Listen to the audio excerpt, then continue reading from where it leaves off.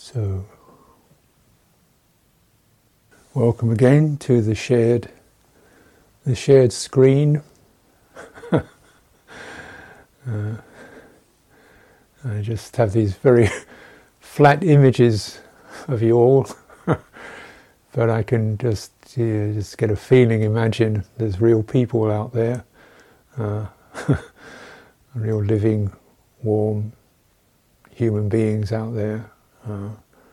Interested in this teaching and practice, and making an effort to join in and perhaps rearrange your days around this. And this itself is a wonderful gesture of appreciation that you could, put aside the time to touch into this theme in this situation, and you know why. You know why.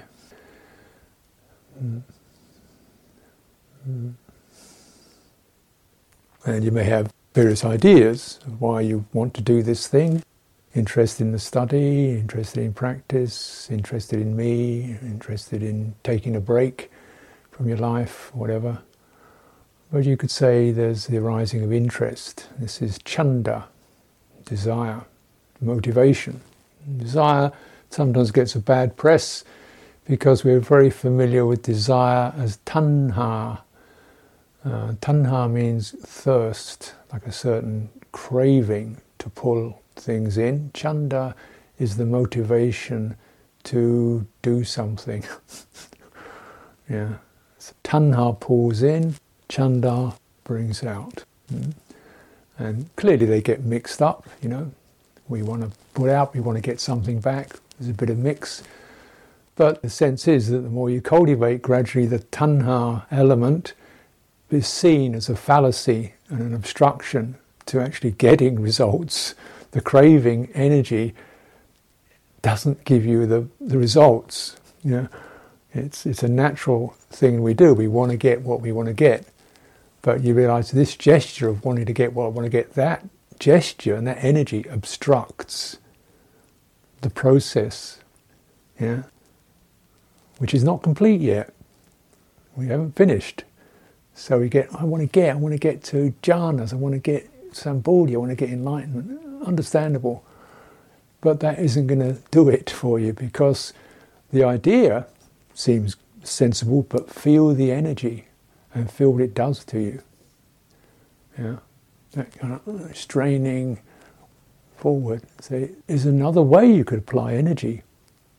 So it's a topic, isn't it? Because many people say, it's making an effort such a strain, trying to get to samadhi such a strain.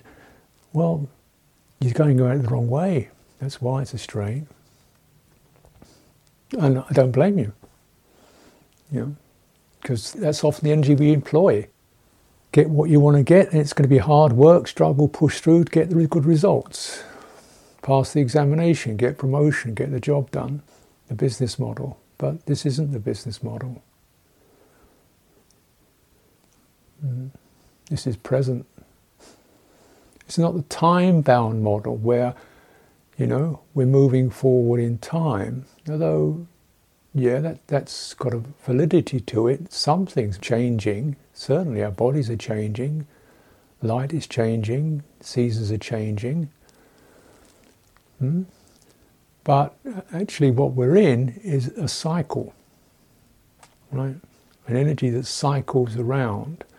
You wake up, you freshen up, you have something to eat, do some exercise, sit quietly, so on, so on, and so on.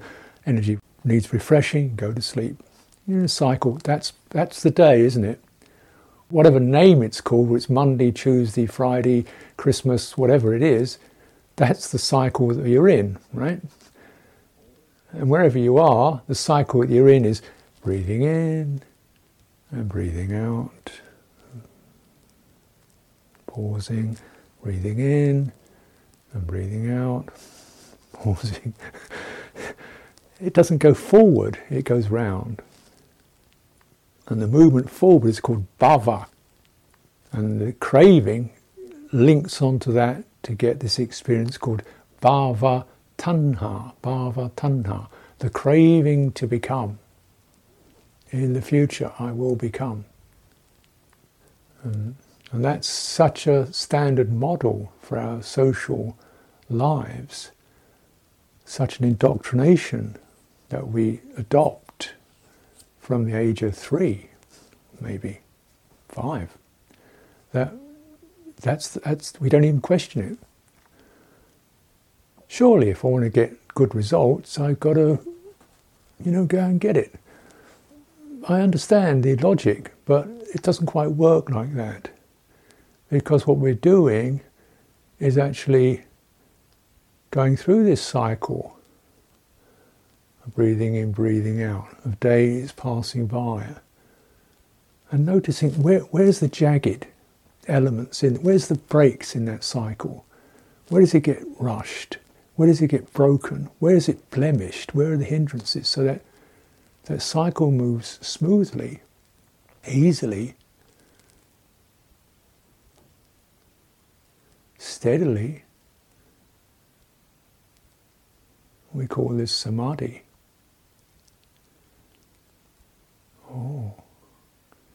Mind becomes easeful. The heart becomes easeful, comfortable. It releases its fever, its frenzy, its disappointment. It releases its craving.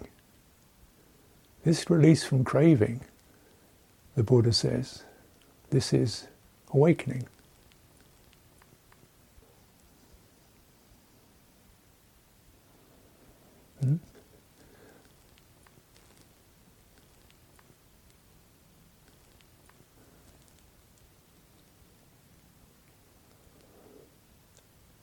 Now, when we're in this process of experience whereby there are dissonances, discord, energy sagging, energy bristling, worries and doubts, it's get blurred. So we don't even realize we're in a cycle. We're on some treadmill going forward into the future, running, trying to get to the good bit at the end. Yeah, the retirement policy. Nibbana is a retirement policy. So, because this is the kind of model we have somewhere established. Yeah. Buddha saying, no, this is timeless. This Dhamma is timeless. Akaliko, not about time. Yeah. What are you talking about? You know, it's 8 o'clock, it's 10 o'clock, it's midnight. No. Yeah, that's the change that the process goes through, but it's just turning round and round and round and round. It's not going forward in time. And your intimate environment, right?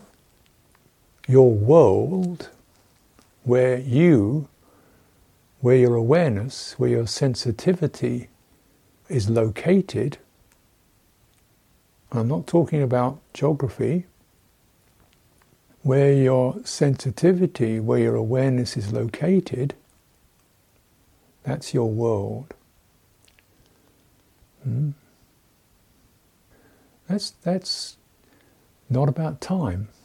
It's about something else. It doesn't know about Wednesday or New Year or last year. What it knows is karma. It knows its habits. It knows, here we go again, worrying again, getting angry again, it's me again. It knows that. Huh? Here's the same old wandering mind again. Yeah. So we recognize there's something very familiar about this world, this intimate world. It's so familiar. It's me. I call it myself.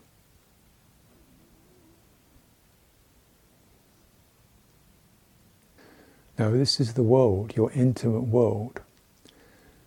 And the Buddha is saying, notably, you don't get to the end of this world through travelling, But in this very body, with its consciousness and perceptions and awareness, is the arising of the world, the passing of the world, and the liberation from the world, in this very body.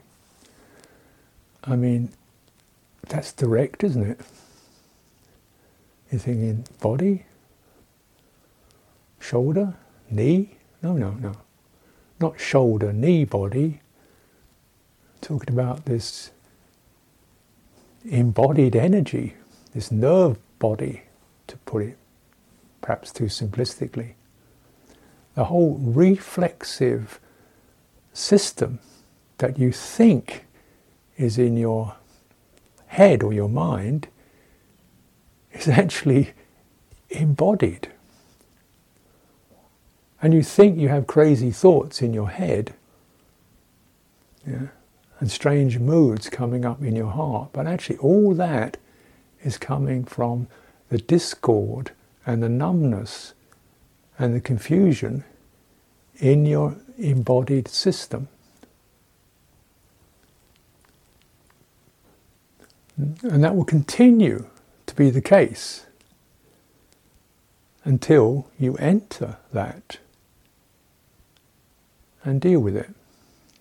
So yes, you could say there is a time factor here. How long will it take you to enter your world and wake up to it? Because until you do, you just keep going through that cycle again and again and again and again and again. And you'll try, and you'll think, and you'll wonder, and you'll try a system to get you out of it. And you'll have an idea, and you'll read something to get you out of it. And you'll figure out how you can do it. And you'll wonder why you can't do it. And you'll think about the problems you've got. And you think about the kind of person you are. And you think about the kind of life you're living. And you think, oh, it's not going to work, is it?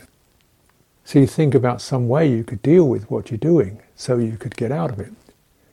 And you could think about maybe the obstacles you have. And you could think, maybe it's because my past life I was a bad person. Or you can think about, well, I'm only a laywoman, so you can't possibly do it. And you could think, and you could think, and you could think, and you'll go round and round and round because you're thinking about it. And you believe in it.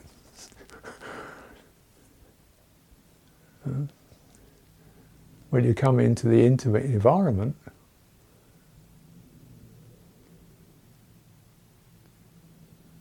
it's now, there's no complicated person there. There's no monks, laywomen, old people, young people there. There's just feeling, sensing, agitation. And somewhere there's breathing in and breathing out, being experienced in this very body. So it's just a reminder. When we enter into this, and we just start to really, the first proper, important factor is called faith. Be prepared to open. You could say be prepared to hope, but hope isn't quite the right word. It's a sense of just trust. What can you trust? Trust the media? No. Trust your thoughts? I wouldn't do that. What about trusting life as it happens in you? What about trusting your own breath? Trusting your own breathing? It may not be what you want it to be. You may think it could be better, but it's keeping you alive. That's a pretty good, decent thing to do, isn't it? So since it's keeping me alive, and it happens, and it's free, maybe I could just trust it, open to it, the sign of faith. And this is, the Buddha said, everything begins with that. Because you get a snap out of your thinking and your belief and your complicated notions about yourself. Just stop doing that. Take a breath. faith. And it's notable, in the suttas you get a rather different scenario of how this transmission occurs. Yeah. And the first element that's often mentioned to it, you meet what's called the sappurisa. You meet an authentic person. You meet what's called a true being. And maybe this is a deeply enlightened being, or a somewhat enlightened being, or just a grounded, sensible, warm-hearted human being who's not going into all the rubbish in their heads, who's not just believing in theories and ideas. It's a really completed, full being. And he said, this is the first thing you meet. Hey. And something you sense is that. They're not panicking. They're not getting angry. They're not in a hurry. They're steady. Don't think too much about the person, but just the fact that you can know that you can sense that. And it's not coming through thinking, you get the feeling for it. Certainly, particularly say in a Buddhist culture, people will go to some of these forest monasteries just to be there and just be in the presence of a wise being and just enjoy the atmosphere, the energies, and feel refreshed. So we get something. Our body and our hearts are not stupid. And we pick something up intuitively and feel comforted and steadied by that. Chances are, the Buddha says, if you hang out with an authentic, true being, likelihood is you'll probably hear a few wise, useful things. And you'll hear them being spoken. You'll hear them with the voice tone, with the quality of steadiness or gentleness, or the humour. And you'll see the body language. You'll get the whole thing in living, embodied reality. So that's how you pick it up. And to think in terms of communication, what the words say in any dialogue represent only a fraction of what the transmission is about. Sometimes the transmission is just about somebody listening and going,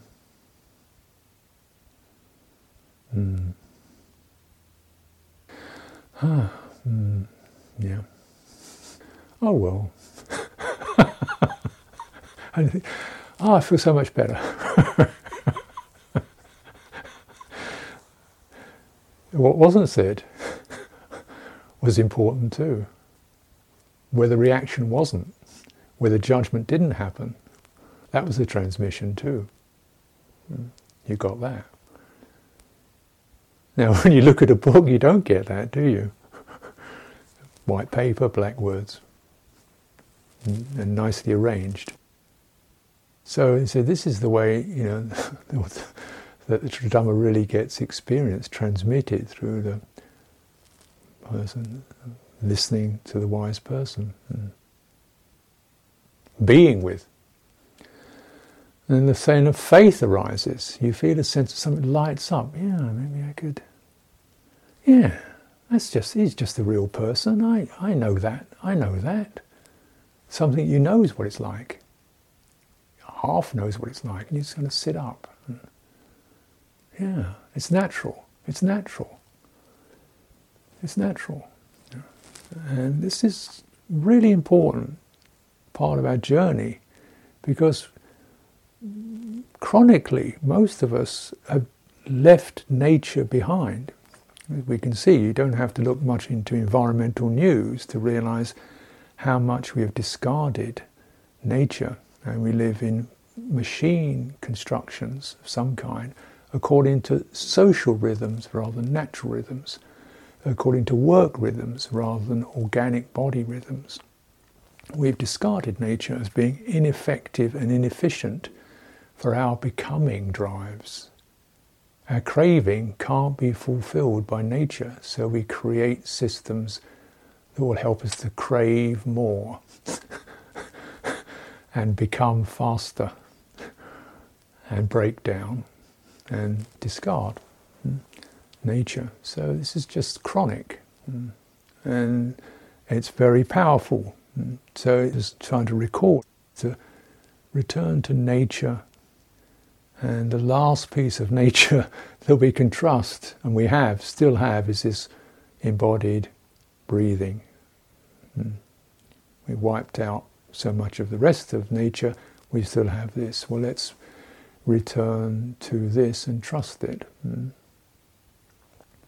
And begin to discard the qualities that ignore it, like our thinking mind, our ideas of becoming this and becoming that, and even our ideas about ourselves. I am this, I am that. Now the process, the citta, the heart, doesn't move in terms of time. In your awareness, could you say you're 40 years old, 50 years old, 60 years old, 25 years old? Awareness is just aware. Doesn't operate in terms of time. So this is why when you're sitting and meditating, you can be behaving like a 5-year-old in your head. You can still have the tantrums and the fantasies of a teenager. You can still be rehearsing or remembering things or experiences that were done to you 25 years ago. They haven't gone away just through the date changing on the calendar. It doesn't work like that. And you can't make it go away through operating in terms of becoming something else in the future. You have to enter into this embodied world with what's called the karma, the sankharas, the inheritance that's there that has not been resolved. Yeah. Okay. Some of these come up as memories, some of these come up as characteristics, like I vacillate, I procrastinate, I'm not very decisive, I'm insecure. And we can have all kinds of words we apply to that. You know, I have a lot of passion, I'm a restless person, I'm a craving kind of person. And if you're saying these words, you're saying too many words. It's true in its own way, but it's not a useful presentation. What we all know is that the system is not smoothly running peacefully in its circle, and there are obstructive forces that jam and confuse and muddy and tangle. So you go to, what does it feel like? Oh, I feel like I've got no, it's too much. I feel like I need to try harder. No, that's much too much. I feel that I should be. No, you've got it. You're still doing too many words. You feel like desperate. That's it. You got it.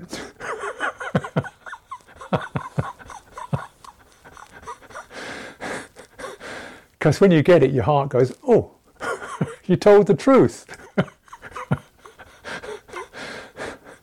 Or sad, just really sad. Hopeless. You got it. Now these are not necessarily the truths you want to hear, but you get it. You go, all right, and something lights up. Now you're telling the truth. And that's the beginning of it.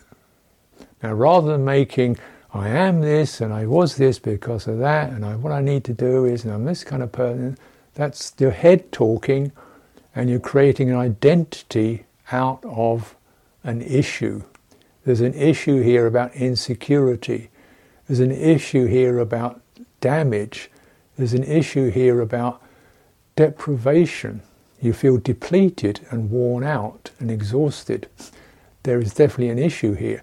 But you calling yourself a useless person is not going to cure it. And you trying to prove you're better than you are is not going to do it. You need to manage the fact that you feel depleted, and understandably so. Yeah. And so there is a sense of lack of energy, just tired, and not just physically tired, but emotionally tired of trying to make everything work. I'm fed up with trying to please everybody else and make it all work. Fed up, depleted. Okay, let's go down to that. What's needed?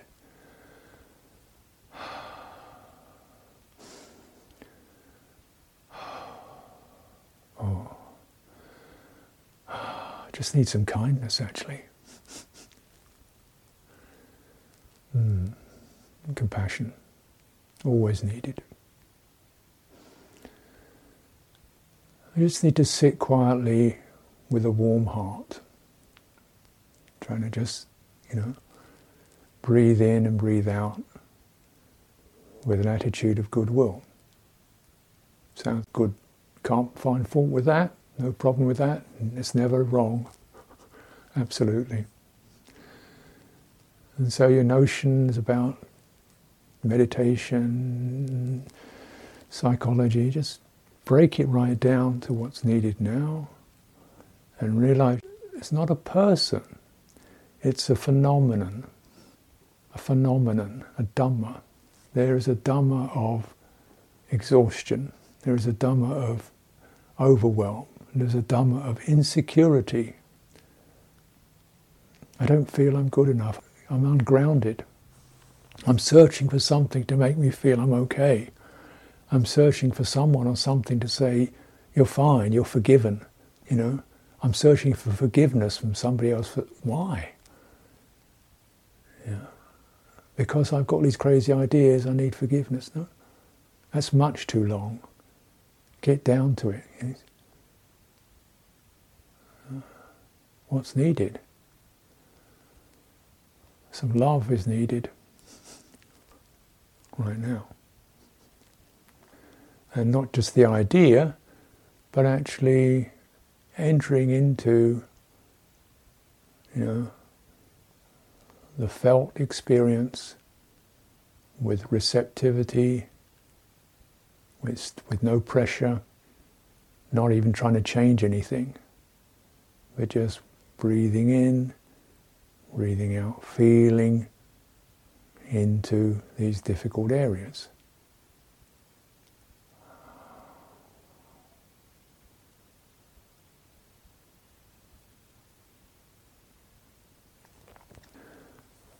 Faith, energy. These are the leaders. Faith, energy. Now, energy, you can think this means make a lot of effort. No, that's not actually.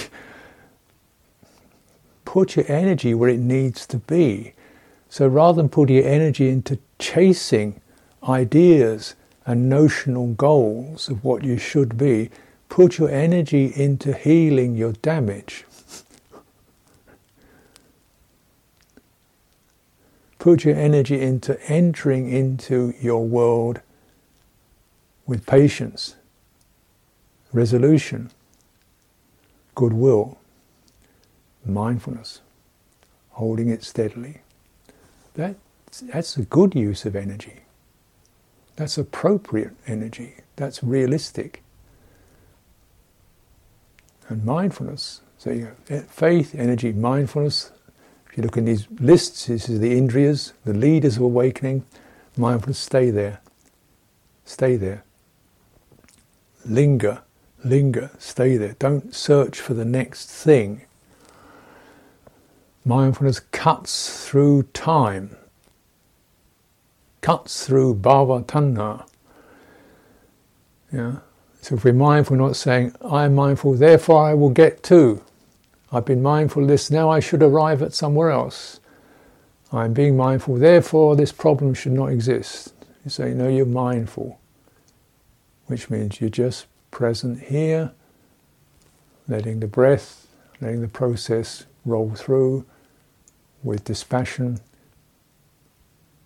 breathing in, breathing out. And then the body and the heart will do their work. So with mindfulness, we're also cutting through the time sense and also transferring to, not from, to the process of practice. What I mean is, instead of me being mindful, focusing on this particular point, so that I will arrive at this particular point, and then I will realize something. So we drop the me. We drop the me. If you look in, Satipatthana, knowing, this is the citta of hatred, knowing the citta of passion, knowing the citta of love. That's just the knowing. One directly knows. So there's a sense in which with sati, with mindfulness, we just contemplate phenomena as phenomena, not as self. And it's not even directed by a self view. It's directed through wisdom, which is sustaining how we practice now, not searching for any kind of result. It's sustaining how we practice now. So how do you build that up? You say, well, follow a moving object. Because we're entering the process of change. So you see these characteristics. There is dukkha, stress, suffering, you want to get there. There's not self, don't take it personally. Also, don't put a person in charge of the process. Instead, put wisdom in, you'll notice things are changing. There is changeability, anicca. So we say, okay, now can you stay with a changing process? That's what mindfulness is. So, okay, let's work on or use the breathing, because that's a changing process, isn't it? I mean, it's not wild, but it's changing from breathing in, rising, swelling, subsiding, emptying, opening, pausing, subsiding, picking up. It goes through these changes. And we're following the stream of change as is experienced directly in our bodies. That's what they do. The breath is not an object, it's a process. Now you may have difficulties, what's breath energy? Well, don't worry about it. Okay, you just follow the sensations, if you like. It's easy. Notice the swelling in your belly, your diaphragm, your chest, up into the collar. Relaxing your shoulders. Really get into, giving yourself to the breathing. And relaxing into it. Just being with the process of change. That means a certain sustained resolution to do so. Yeah. And to stay with something that's changing means your mental process is going to be slightly different than if you're focusing on a point. Focusing on a point. It's a sort of slightly different energy to focus on a point than to accommodate a change, flowing process. You've got to loosen a little bit. You've got to loosen up a little bit. So it's a lighter, more open, and yet definitely it's focused.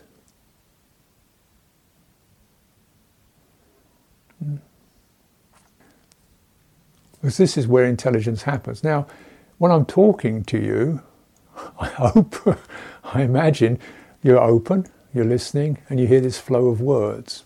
You don't focus on one word. You pick up the tone, the voice tone, the pauses, the words, the meanings, the sounds.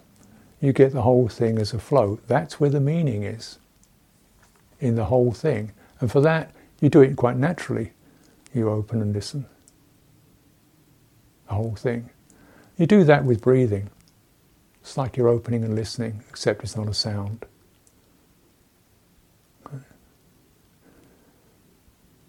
And when you practice like that, you'll begin to recognize, oh yeah, there's an energy here. Because now my mind has adjusted to the point where it could actually receive that energy. I didn't notice it before because I was looking too hard. I was pointing at, aiming in, thinking if I did that I'd really get it. Because that's the focus that I've been encouraged to develop. That peering in and holding it tight. Actually, this is stepping back and listening. And you feel, yeah, there's a certain brightening effect. As breathing happens, there's a certain brightening effect. I can feel it in my skin. I can feel it internally. Things seem to light up. Breathing out, there's a cooling, subsiding effect. That's it. And there's a pause when it empties and opens. That's it. Notice the change of energy. And tuning in. So mindfulness. And if that is sustained, you begin to read the energy and you notice the shake or the push or the squeeze that occurs. That's where the problem is, in that sudden shaking or dropping of the energy, a blockage of some kind. Now this is, of course, very subjective. Your world is your world. I don't know where your blockages are, but I'm pretty sure there's some there. Some place where your mind just drifts off. Some place where it seems very tight. Some place where it feels really too fast. I don't know what those are, but I do know they occur.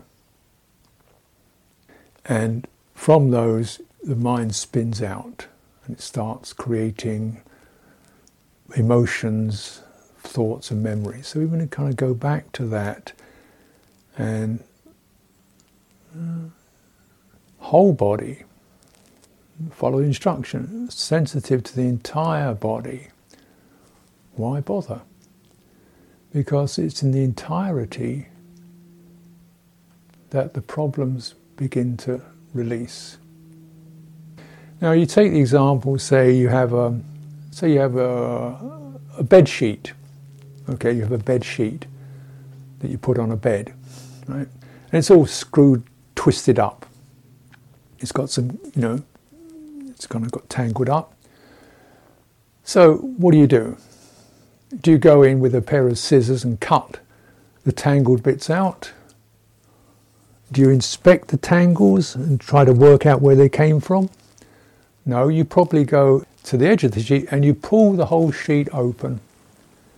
And all those tangles have disappeared. But when I looked at the sheet, I saw these dark lines and these twisted shapes. I didn't like them at all. Dark lines and twisted shapes.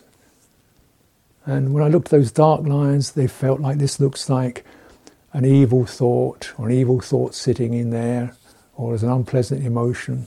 I've got to try to work out and figure that out.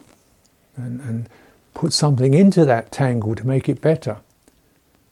And say, no, just pull the sheet straight. And those tangles drop out. Because they're just tangles. They're not realities. But the wrong view sees those, experiences those tangles in your breathing, in your body, and it says, oh, that's your, It creates an idea about it, creates a self out of it. So you're pulling the sheet wide, holding it wide.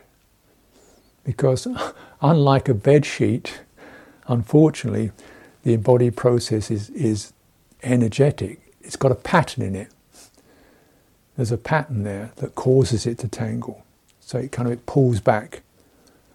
There's a dynamic there. It pulls back. And so we need to keep practicing that. Now the practice of steadying the sheet we call samatha. Pasambayam kaya sankaram, steadying, smoothing the entire body sheet. Insight, looking into, why does it keep crinkling up like that? What's that based upon? So we begin to see these underlying energy patterns.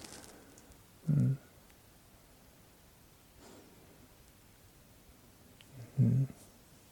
these are called various names, but residues, acquisitions, upadi is a word that's sometimes used, acquisitions. And so this kind of pulls these things into place. So but they're all based upon confusion, a wrong view. And the wrong view that they're based upon is always something seeking gratification, seeking security, seeking to be more solid, seeking to have something, seeking to be a person. Something that is actually featureless becomes extremely personal. And so we need to, with insight, you begin to explore. The person they create isn't very good, actually. and it's never that much good. Now, it's not something wrong with the person, it's just the person is created by these energies, but these energies are confused, so it always creates a confused person, because the person arises out of a certain contortion called identification, and this person says, this is my body. It's my body, and I just live in this thing. You say, how can it be your body? Did you create it? No. Could you make it bigger? Nope. Could you say change its shape or colour? Nope. Could you stop it aging? Nope. Could you make it not have any pain in it? Nope. Could you sprout another arm? Nope. So how come it's yours? You can't seem to do anything about it. You didn't create it and you can't stop it dying. How can it possibly be yours? That's called confusion. I want it to be mine because it gives me something to hold on to. So we're looking at very fundamental, irrational constrictions of grasping. So relinquish. It doesn't mean destroy, it just means let it be part of nature. Let it be part of the breathing process. Let it be the manifestation of life. You'll enjoy it much better than if you claim it as a self, as an entity. You'll just be more happy. Right? If you create it as a self, you always be thinking, well, it looks a bit fat to me. I don't like the colour of the eyes. Oh, the chin's going saggy. Oh, it's not strong enough. It's too small. It's too big. It's too weak. That's what happens. Because craving, they say it's just a part of nature, like a tree, you know. Every tree is beautiful. Every tree is beautiful. Every tree is fine. You know, begin to kind of insight.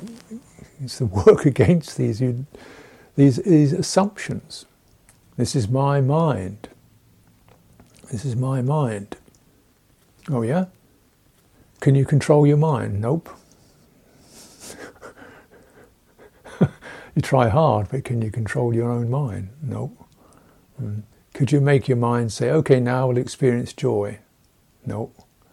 Can you make your mind say, now I will stop feeling worried? Nope. Where are all those words that are flying around your mind? Where did they come from? Did you create the language? No. You picked it up. You picked up the language. You picked up the images. None of it's yours. It's just the mind. This absorptive process that's taking in phenomena and processing phenomena and engaging and creating things. And highly indoctrinated by media and by schools and by jobs and by the whole thing. Highly indoctrinated mind. So we see that and step out. I don't have to get rid of it, but I'm dispassionate towards that. I know within that there's also awareness. It's not mine, it's not a self, but there is an aware intelligence, and it gets much happier and much steadier when I don't bother with the thinking and the worrying and just focus on breathing in, breathing out, cultivating goodwill, patience, letting go of the future, letting go of the past, letting go of identity. It gets to feel much happier and more comfortable. Right? Samadhi. Remember, the aim of the Buddha's practice is just to stop suffering.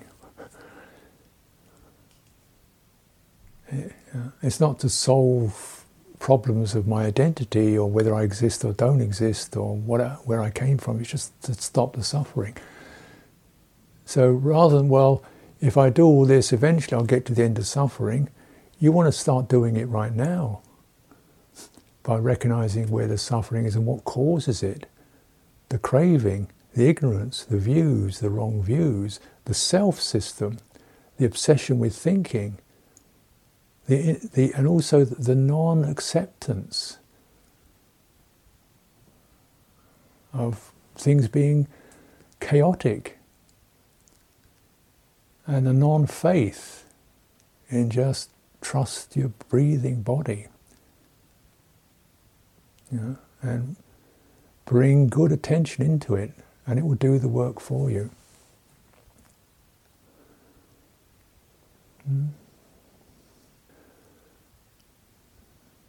This is how we practice. And you practice in a way whereby your application is already giving you joy, because you know you're dealing with something authentic, you're competent, you're capable, you have the resources, it's right, it's built into you. Those resources are built in to you, to your system. They are built in. You just have to know and come to terms with how to handle them, how to manage them, how to be with them, and they will work for you. And this know-how, this is wisdom. Wisdom is not a complicated set of theories. Wisdom is just knowing the know-how to know how to meet your authenticity and how to meet the difficulties that arise. And you learn it as you go along. Like you learn to swim by getting in the water and maybe fumbling around for a while until you start to get your body into gear with that. This is how insight and calm work together. Your insight is constantly challenging these underlying views of self, of getting to a permanent condition called nibbana, or realization.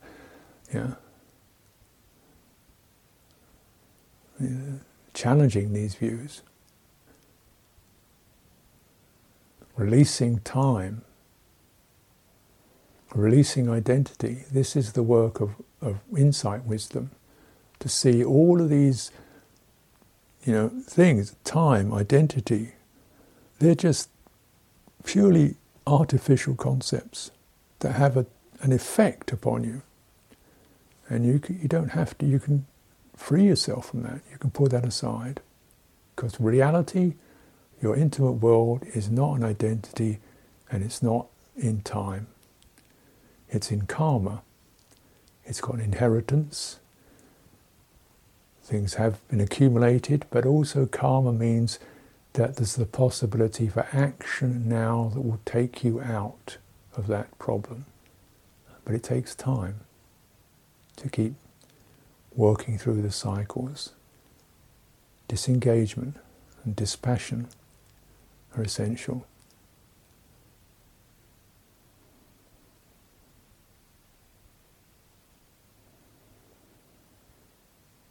So I'll leave you to return to your own intimate practice, your own intimate experience, and offer my encouragement and good wishes.